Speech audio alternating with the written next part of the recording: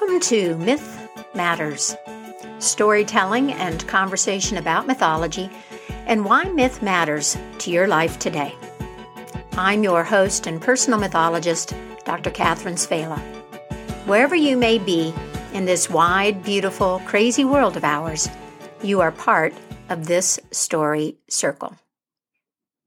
There was once a country of frogs, all free creatures with plenty of fresh water, reeds, mud, and food, who nonetheless sought to change their situation. So begins a very short story of the sort that we call fables, attributed to Aesop. Since National Poetry Month has just ended and the classical versions of the fable are poems, I really wanted to use one of the English translations that retains this form to tell the fable to you. Alas, all of them are the language is a little dated. So while they're great fun to read, I think they might be a little hard for us to share in this context. So I'm going to post one of the English translations on my website in the notes to this episode, along with a couple of useful links to some others. And in the meantime, you will have to be satisfied with my prose version of this short little fable. The Frogs Asking for a King. There was once a country of frogs, all free creatures, with plenty of fresh water and reeds and mud and food. However, they were not happy. Some of them were disturbed by the behavior of their neighbors, and others of them were not happy with their own lack of character. And so they called on Zeus to send them a king who would provide order and keep them in check.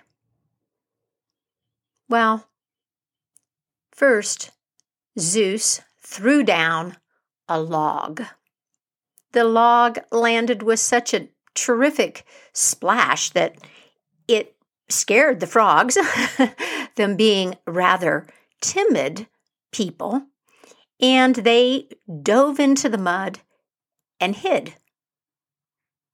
But after a while, a couple of them came out to investigate, and before long, they realized that it was a log, that it was not some monstrous frog who had been sent down to rule the bog, but rather a block of wood.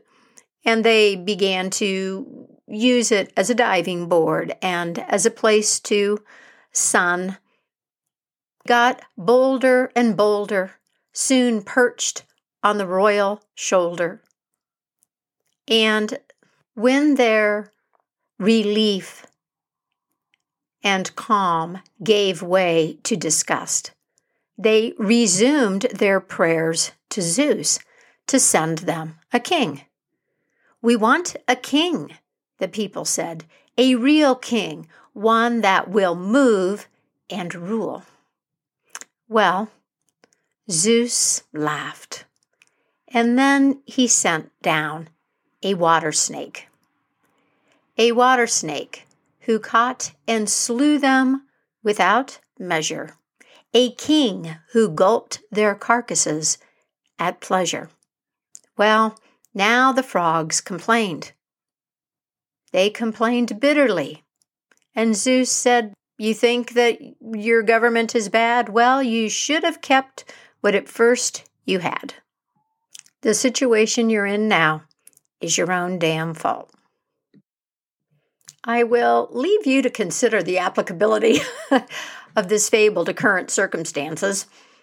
What I want to talk about is fables and frogs and philosophy. It's kind of crazy to realize, don't you think, that a story like this was being told more than 2,000 years ago? There are so many things that humans have to learn over and over and over again, given our nature and that of life itself. What endures?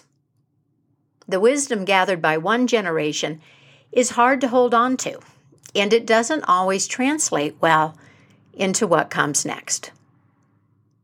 Stories like this fable have been an important tool, perhaps our most important tool, for teaching and passing along valuable information and insight. Fables are very old forms of storytelling. The word fable comes from Latin. It means story, and it's derived from the root fere, to speak. Fables are part of mythological traditions around the world and are probably the best known and the most well-used part of the mythological canon. Some fables are so well known that the titles are enough to make the point. You probably know or perhaps invoke titles or aphorisms derived from fables whose details you may or may not recall. For example, The Boy Who Cried Wolf, The Goose That Laid the Golden Egg, The Ant and the Grasshopper, The Tortoise and the Hare, or my personal favorite, Out of the Frying Pan into the Fire. What is it about fables that make them so compelling? Fables are short, provocative, and often funny. They're easy to remember. And fables work by analogy, which is how we learn. We learn by comparing things to each other and discovering the similarities and differences. Analogy is also a recognized form of philosophical argument. Many invite philosophical reflection. What comes to mind when you think about the frogs and their desire for a king, their willingness to give up their democracy and freedom for a monarch who would maintain order? I couldn't begin to trace the outlines of this tension between freedom and order, individual action and the common good, and the burden of personal freedom in the history of human thought. These are perennial, existential, philosophical questions. Nietzsche and Erich Fromm come to mind as modern influences. Now, the fable is short, so it's tempting to move on, but you may be rewarded if you sit with it for a while. Fables deal with complex ideas in a simple form. Over the centuries, commentators and translators of these tales have often disregarded the nuances and pressed the stories into service to support moral agendas. As is the case with any moral truth, if you take what's handed out at face value, you may end up the fool or the villain. In any event, you miss the opportunity to develop your own authority and conscience. A fable can be very good to think with. In fact, the ancient Greeks recognized fables as a practical philosophy, a philosophy that dealt with real-life issues faced by regular people as opposed to the ivory tower. A philosophy that can help you figure out how to act in a given situation with compassion or virtue, while recognizing the difficulty or impossibility of coming up with an absolute definition or principle that is universally applicable.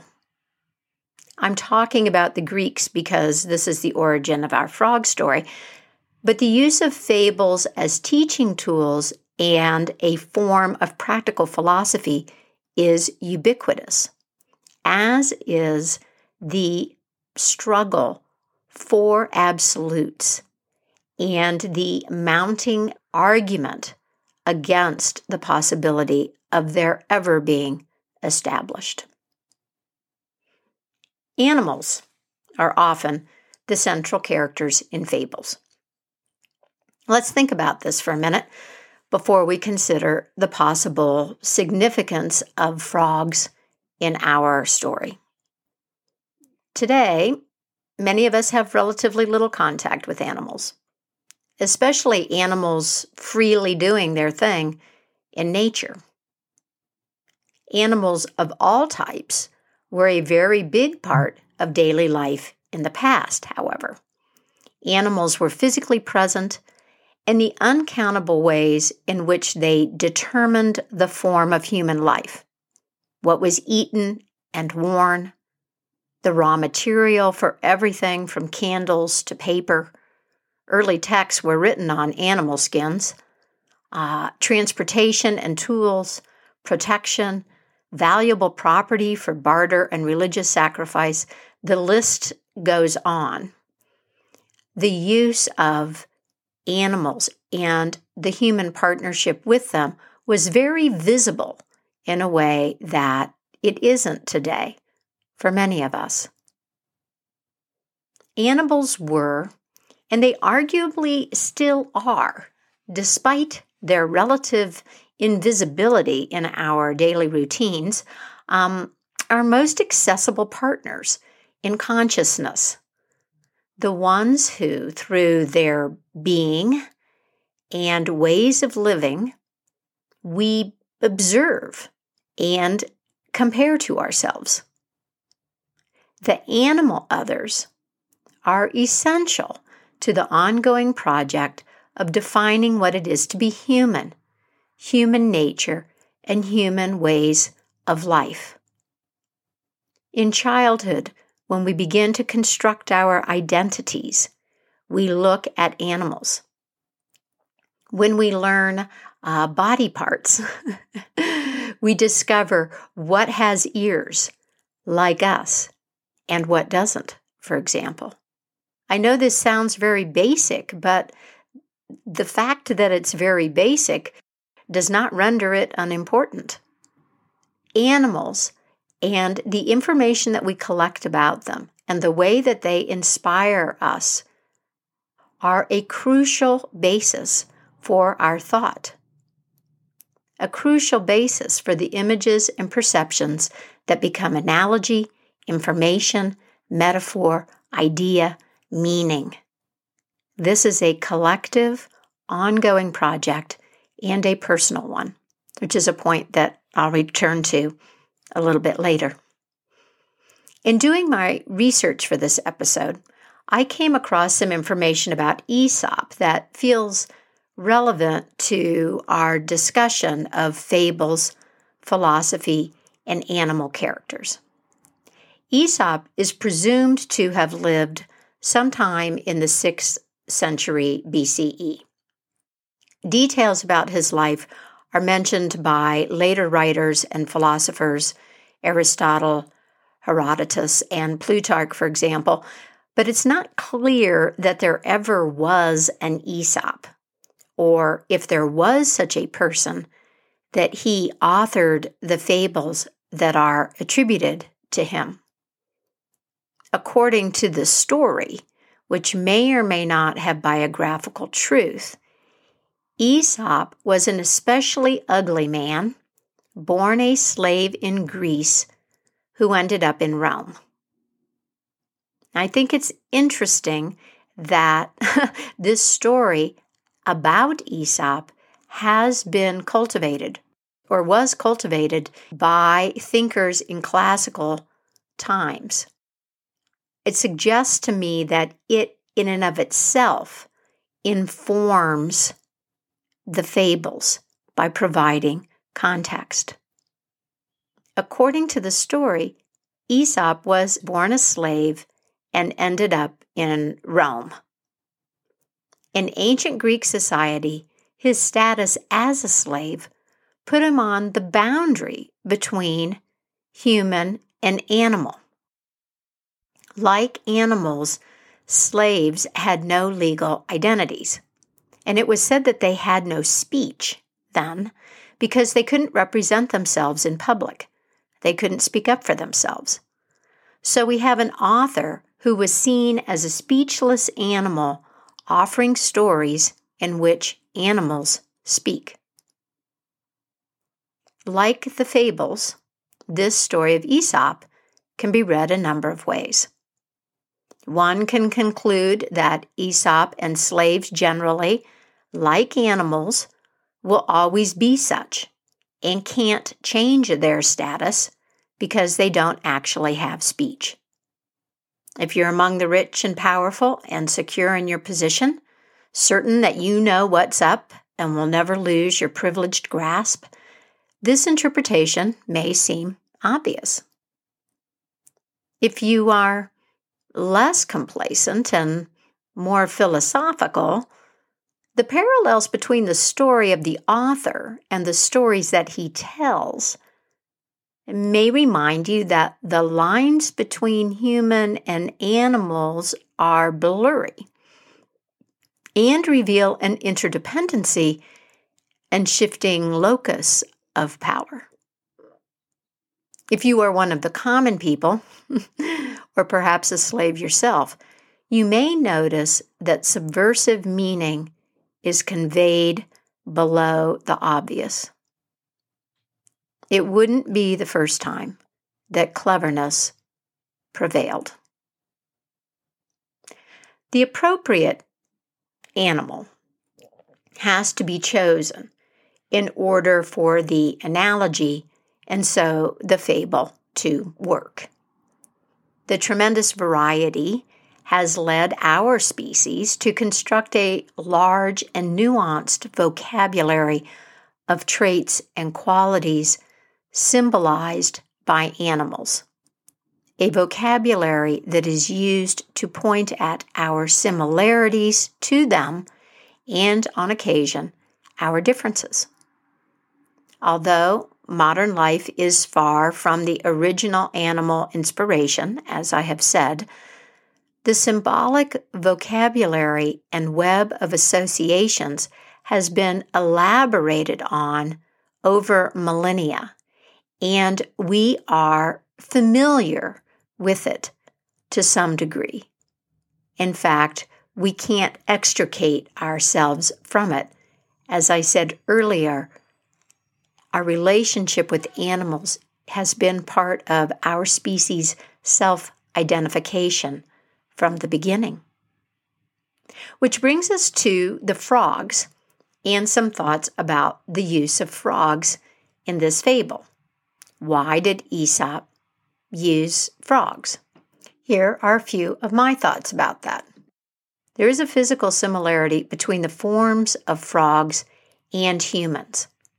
Frogs have longer back legs and shorter arms, quote unquote, in the front, and faces. So they do remind you of the human body. Frogs congregate, they converse, and they are always by water. A frog lives a good portion of its life in the water, and of course, humans don't. And yet, we do seek out and live in proximity to stable water sources whenever possible.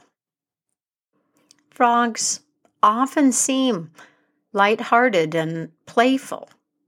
It's easy to imagine that they could be frivolous or quick to leap into things, and they live through clear, visible stages.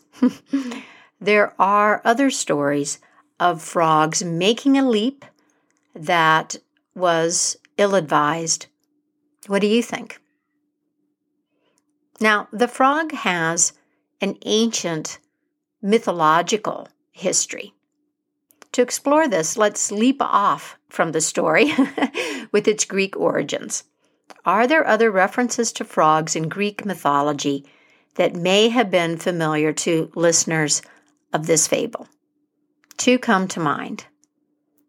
One is the myth of Leto, the mother of the goddess Artemis, and her twin brother, the god Apollo. Leto was a Titan goddess from the pre-Olympian generation of gods and the father of her children was Zeus. Hera, Zeus's wife, found out about Leto.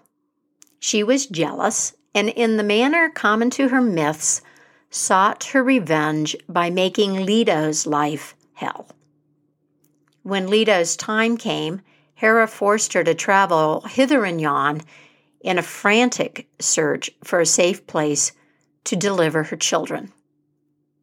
After a very long and difficult labor, in which the infant Artemis helped her mother bring forth Apollo, Leto assumed the shape of a she-wolf and took her babies to Lycia. There she assumed human form and stopped by a spring to refresh herself and her infants. Some herdsmen were nearby. When they saw the tired woman, they stirred up the water and muddied it to make it unpalatable. Leto turned them into frogs. The other reference that comes to mind is a comedy written by Aristophanes called The Frogs. The play was performed in 405 BCE, a year after the death of another great playwright, Euripides. The play begins with the god of poetry and theater, Dionysus, and his slave, Xanthus. Dionysus is frustrated by the quality of Greek drama since Euripides' death, and decides to journey to the underworld to bring Euripides back from the dead. Xanthus, being a slave, must go with him, and this partnership is the vehicle for many jokes, some vulgar, and most at the expense of the god. Because Dionysus doesn't know how to make the journey, he goes to visit his half-brother Heracles, who has been there before. Dionysus shows up dressed in a lion's skin in the fashion of Heracles, and Heracles finds this very amusing. The costume doesn't fit the effeminate style of Dionysus, and does the god think that what he wears to Hades is going to matter anyway?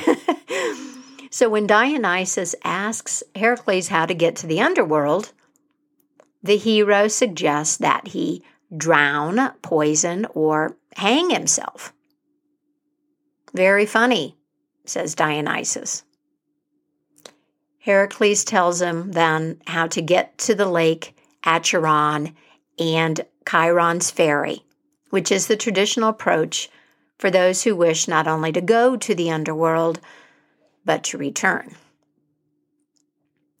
Dionysus and Xanthus head off, and when they arrive, Chiron won't let Xanthus onto the ferry because he is a slave. He has to take the long way and walk around the lake. Chiron then forces Dionysus to help with the rowing. The ferry slowly makes its way across the lake, and a great chorus of frogs sing a loud, repetitive song. Barik, barik, barik, barik, barik, barik, barik, and Dionysus thinks that this will drive him crazy. Finally, Dionysus and Xanthus are reunited on the far shore. They have a series of adventures that comment on the relationships between identity, costume, playing parts, life consequences, and transformation. When they arrive at the Hall of Hades, they find that the playwright Aeschylus, who preceded Euripides in death, has issued a challenge to the newcomer. The two playwrights are engaged in a contest to win the seat of best poet in the underworld. Dionysus is called upon to judge.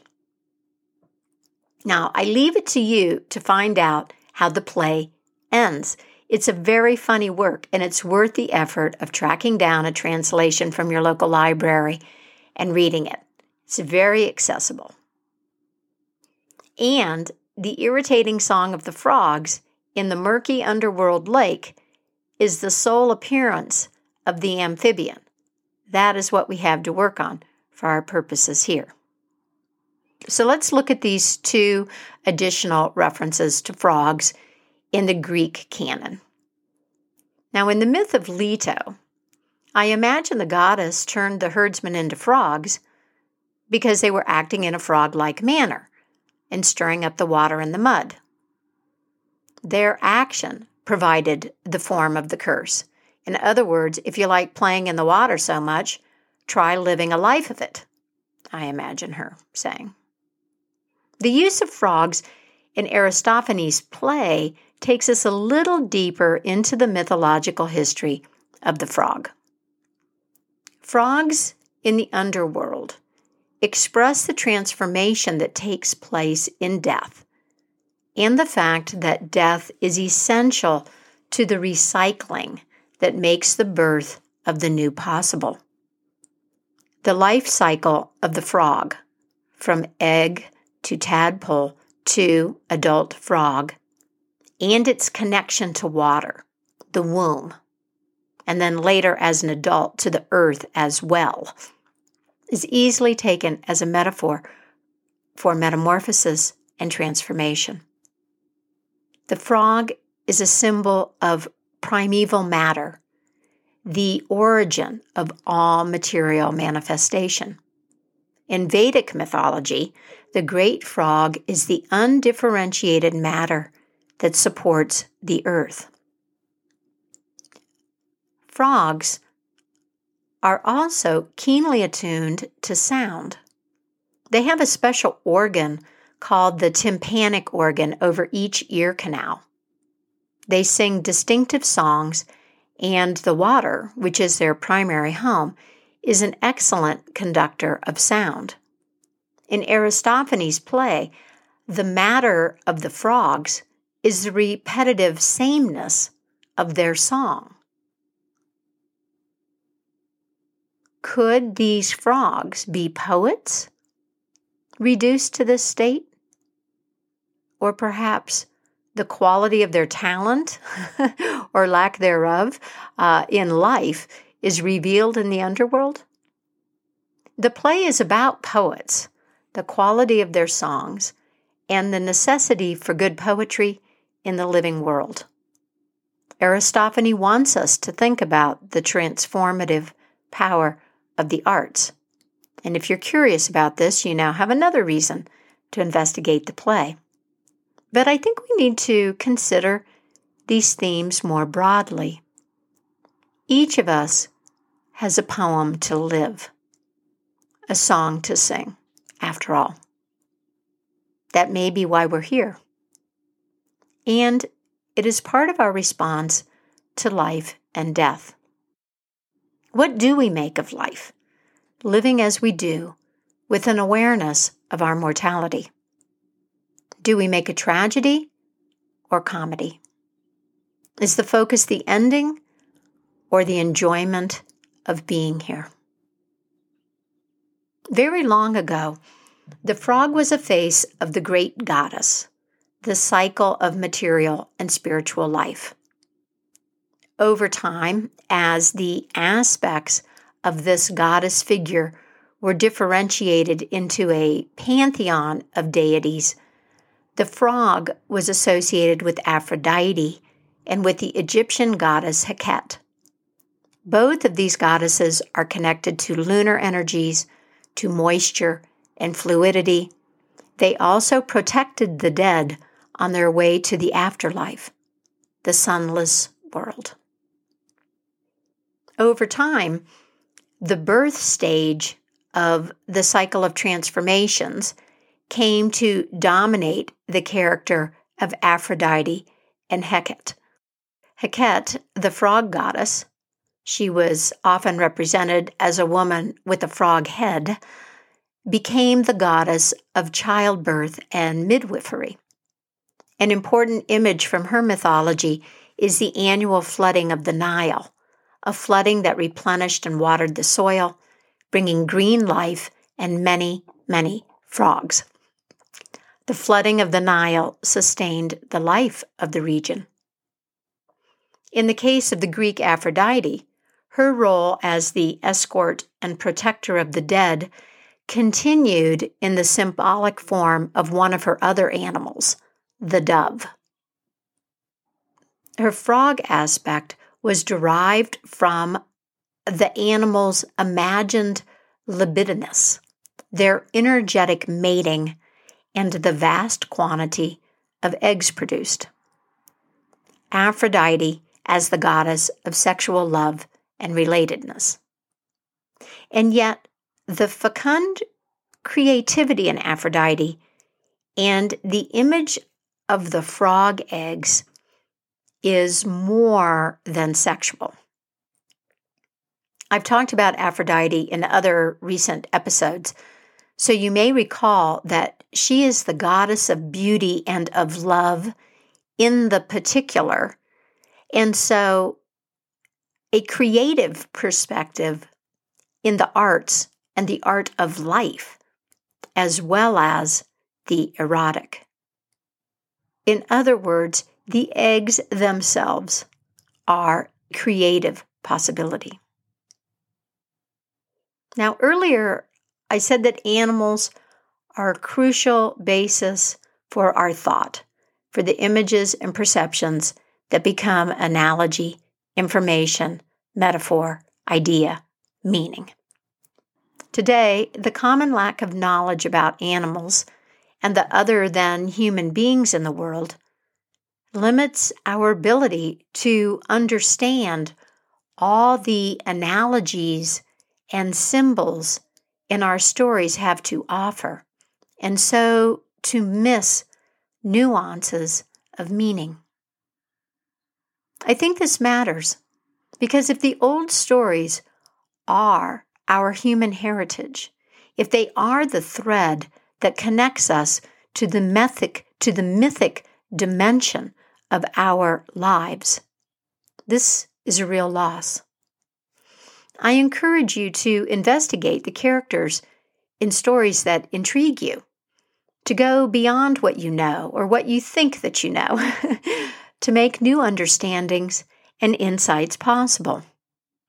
This is so easy to do, especially with the internet, and yet it's so difficult, as you have to overcome the cultural training to dismiss and undervalue our storied life and the idiosyncrasies of your attention. The habitual dismissal is part of the nothing but culture, as C.G. Jung called it. The banality that we cultivate through our reductivist view of the world. The loss of wonder at it all. That wonder is our aliveness, my friend. In these times, dismissing simple stories, and especially stories with animal characters who are talking or doing other things that we consider to be human, is easy. Merely use the word anthropomorphic, and the story is judged as unsophisticated, even silly. A story suitable for children who are naive and can afford such fantasies. Adults who anthropomorphize or find too much enjoyment in stories that attract this criticism are considered sentimental and immature. So we are taught. The difference between anthropomorphizing and truly being in the world with the others is worth contemplating and teasing out together. I plan to talk more about anthropomorphizing and a great many animals in myths in future episodes. I wonder how myths might help us develop a mature relationship to other animals. And what are the implications of such a deepening for our personal lives and human societies? In The Unexpected Universe, Lauren Isley writes, "We are rag dolls made out of many ages and skins. changelings who have slept in wood nests or hissed in the uncouth guise of waddling amphibians. We have played such roles for infinitely longer ages than we have been men. Our identity is a dream. We are process, not reality. For reality is an illusion of the daylight, the light of our particular day.